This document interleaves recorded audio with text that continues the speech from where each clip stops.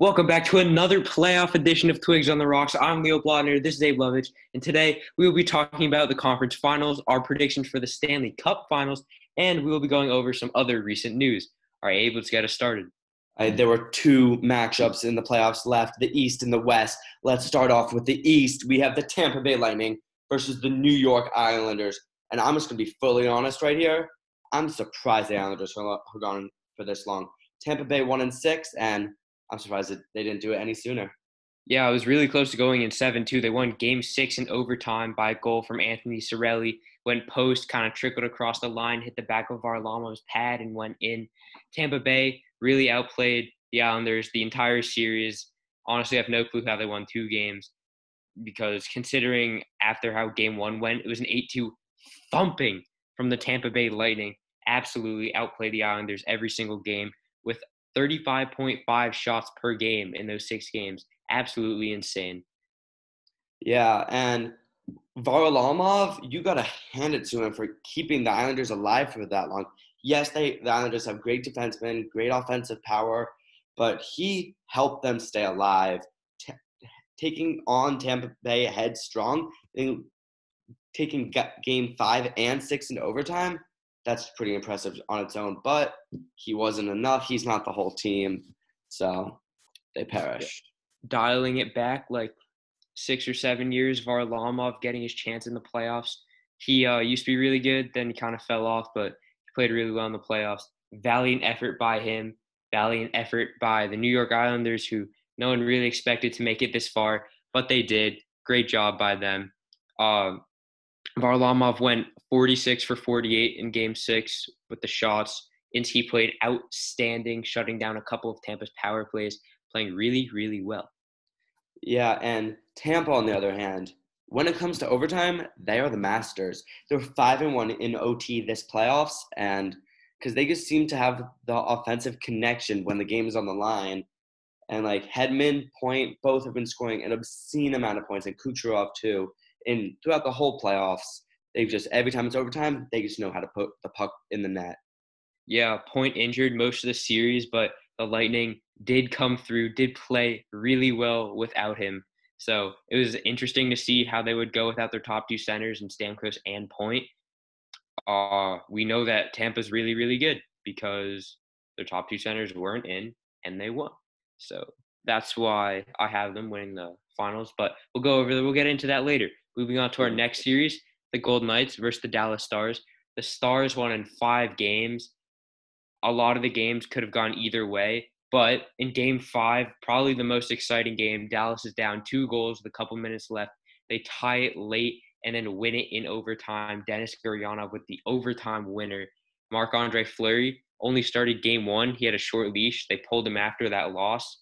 And Robin Leonard kept playing after that. Yeah, honestly, Anton Khudobin, let's talk about him for a minute.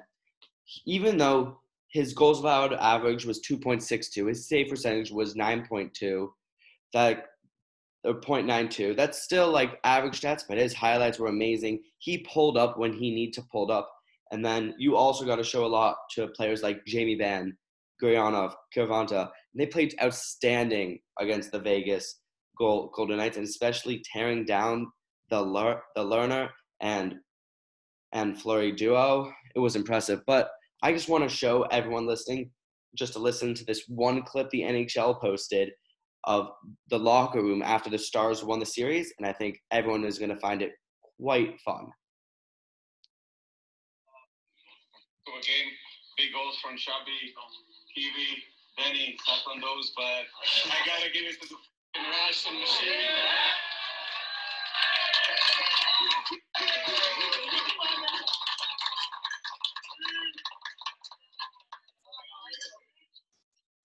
We're not going home! It was just amazing seeing the love in that locker room, hearing the passion behind them and how they're ready to stick it on against Tampa in the finals. Yeah, especially because Khudobin coming into the playoffs wasn't the starter. Ben Bishop was. Ben Bishop's not playing. And Hudobin playing out of his mind. Not only is he making all these great saves, but they're timely saves too. They're very important when they matter the most.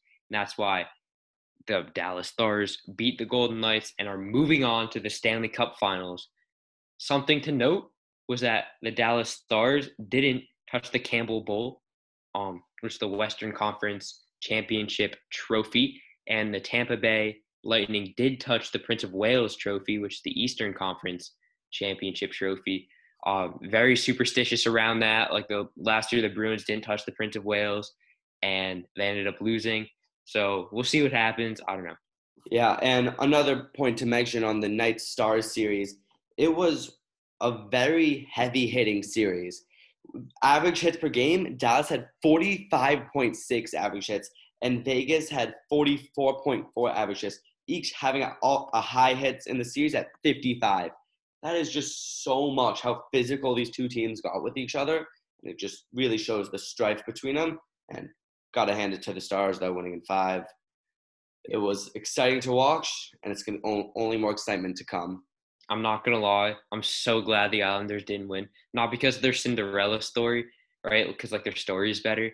But if we saw a Dallas Islanders finals with no fans, 2 defensive teams, it would be so boring. Like, the Stanley Cup Finals is the absolute peak of NHL hockey, is the pinnacle of what the sport is.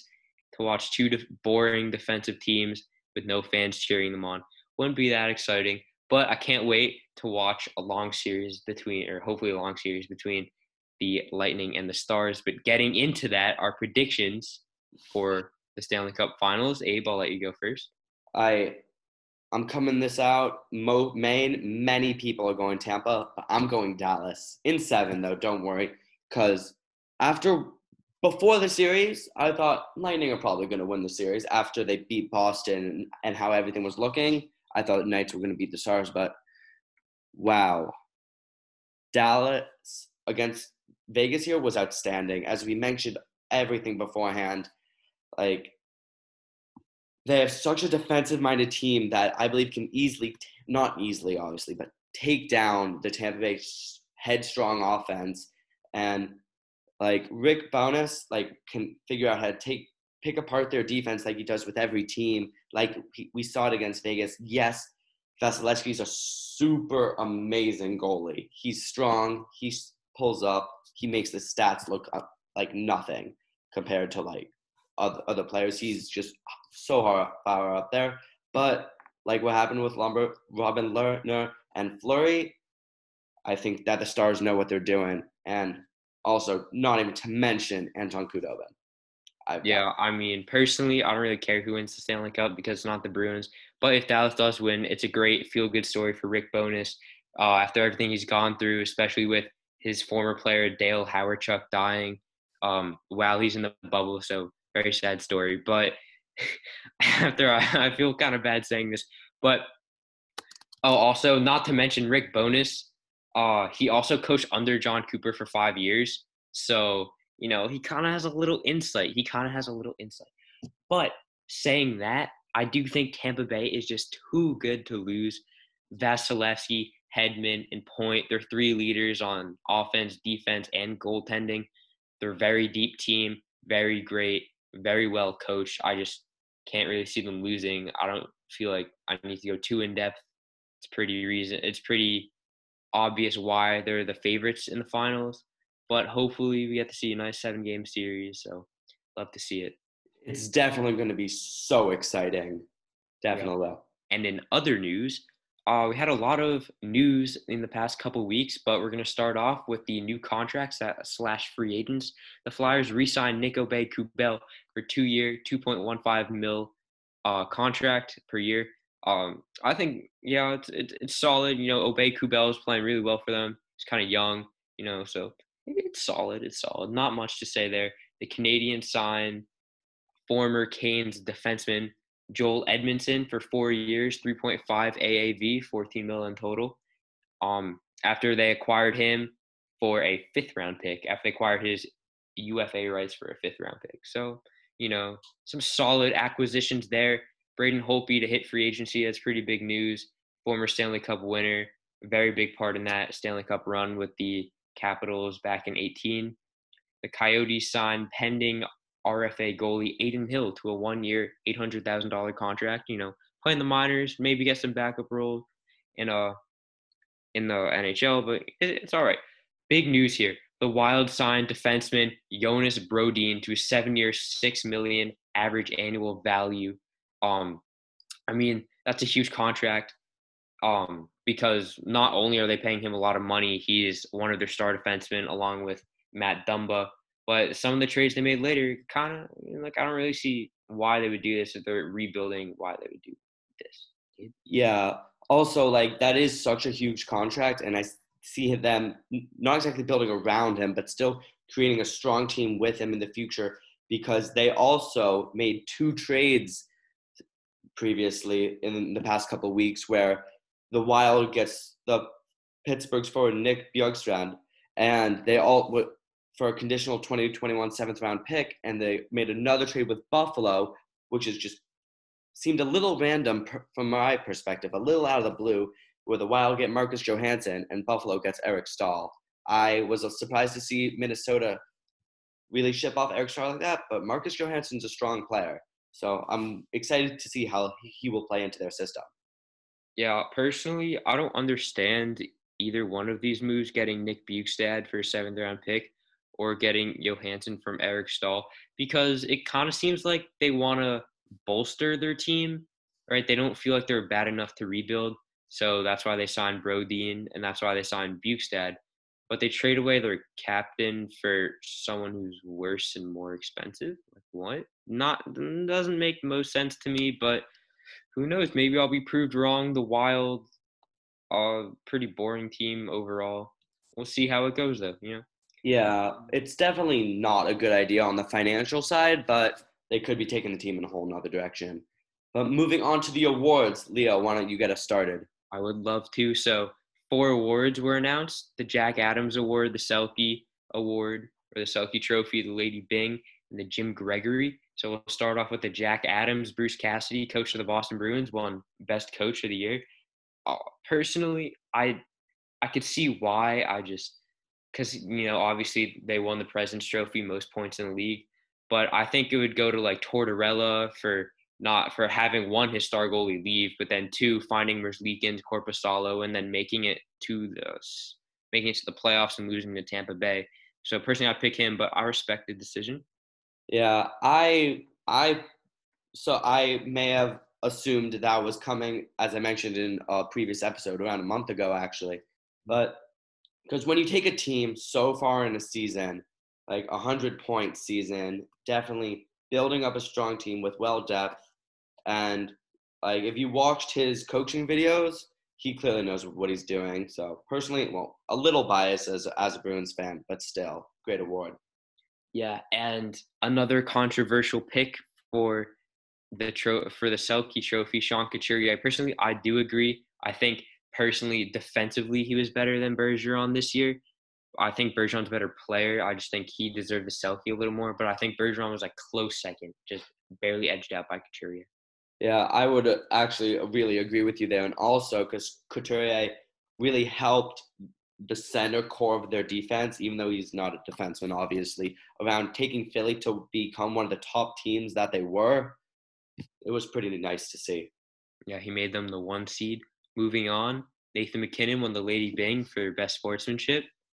It's not one of those awards where you're like, wow, he played really well, but it is one of the awards for a mix of sportsmanship and playing extremely well. So well deserved, Nathan MacKinnon. So true. Moving on, best general manager, the Jim Gregory Award was won by Lou Lamoriello of the New York Islanders. I could see why he acquired J.G. Pageau for 1st, 2nd, and 3rd. At the time, a lot of people were saying, wow, this is a gross overpayment. But looking how far they made it into the playoffs, I could totally see why. Just giving out some decent contracts. The Anders Lee contract is a little big, in my opinion, but it's all right. There's a reason he won the Jim Gregory. So, yeah, once again, with taking the Islanders that far in the playoffs, I guess he had some things that no one else really knew about, and he turned out right. Moving on to some other news, the 2021 World Juniors is to be held in a bubble in Edmonton with no fans. So much like the NHL obviously is in Edmonton with no fans. Be Yeah. fun to Um, see. yeah, my bad for interrupting a little bit. It's But okay. personally, I do like this decision because it's either they play in a bubble with no fans or they just don't play at all. The World Juniors, very entertaining. It's great to see it with the fans, but I mean, 2020 can't really, control coronavirus Right. hockey. So rather see with no fans than not at all. Henrik Lundqvist told his team, oh, sorry, in other news, Henrik Lundqvist told his teammates that it would be his last game with the Rangers after the Game 3 loss to the Carolina Hurricanes. Henrik Lundqvist, longtime Ranger, took him to the Stanley Cup once, could never do it, but I hate to see that happen. Yeah, for me, this is just so sad. Like, if any team lost their star player like this after a loss early in the playoffs, it's just every Rangers fan wants to see him go another year, try to push it to the cup. But Yeah, I mean, he was the third string goalie this year after kind of falling off, and Shesterkin and Georgiev playing really well. So he doesn't really have a place on the team anymore, which is sad to say, but that's all right. yeah. And in even more other news, the Calgary Flames named Jeff Warren the head coach for the 2020-2021 season. Yeah, solid move. Because obviously they didn't get where they wanted to be this year, and switching head coaches is a great strategy to improve team morale, build like team bonding, and just push them through. Maybe he's a better coach. Yeah. And thank you guys so much for listening. I'm Abe Lovich. This is Leo Blondner. We are Twigs on the Rocks, and have a great night.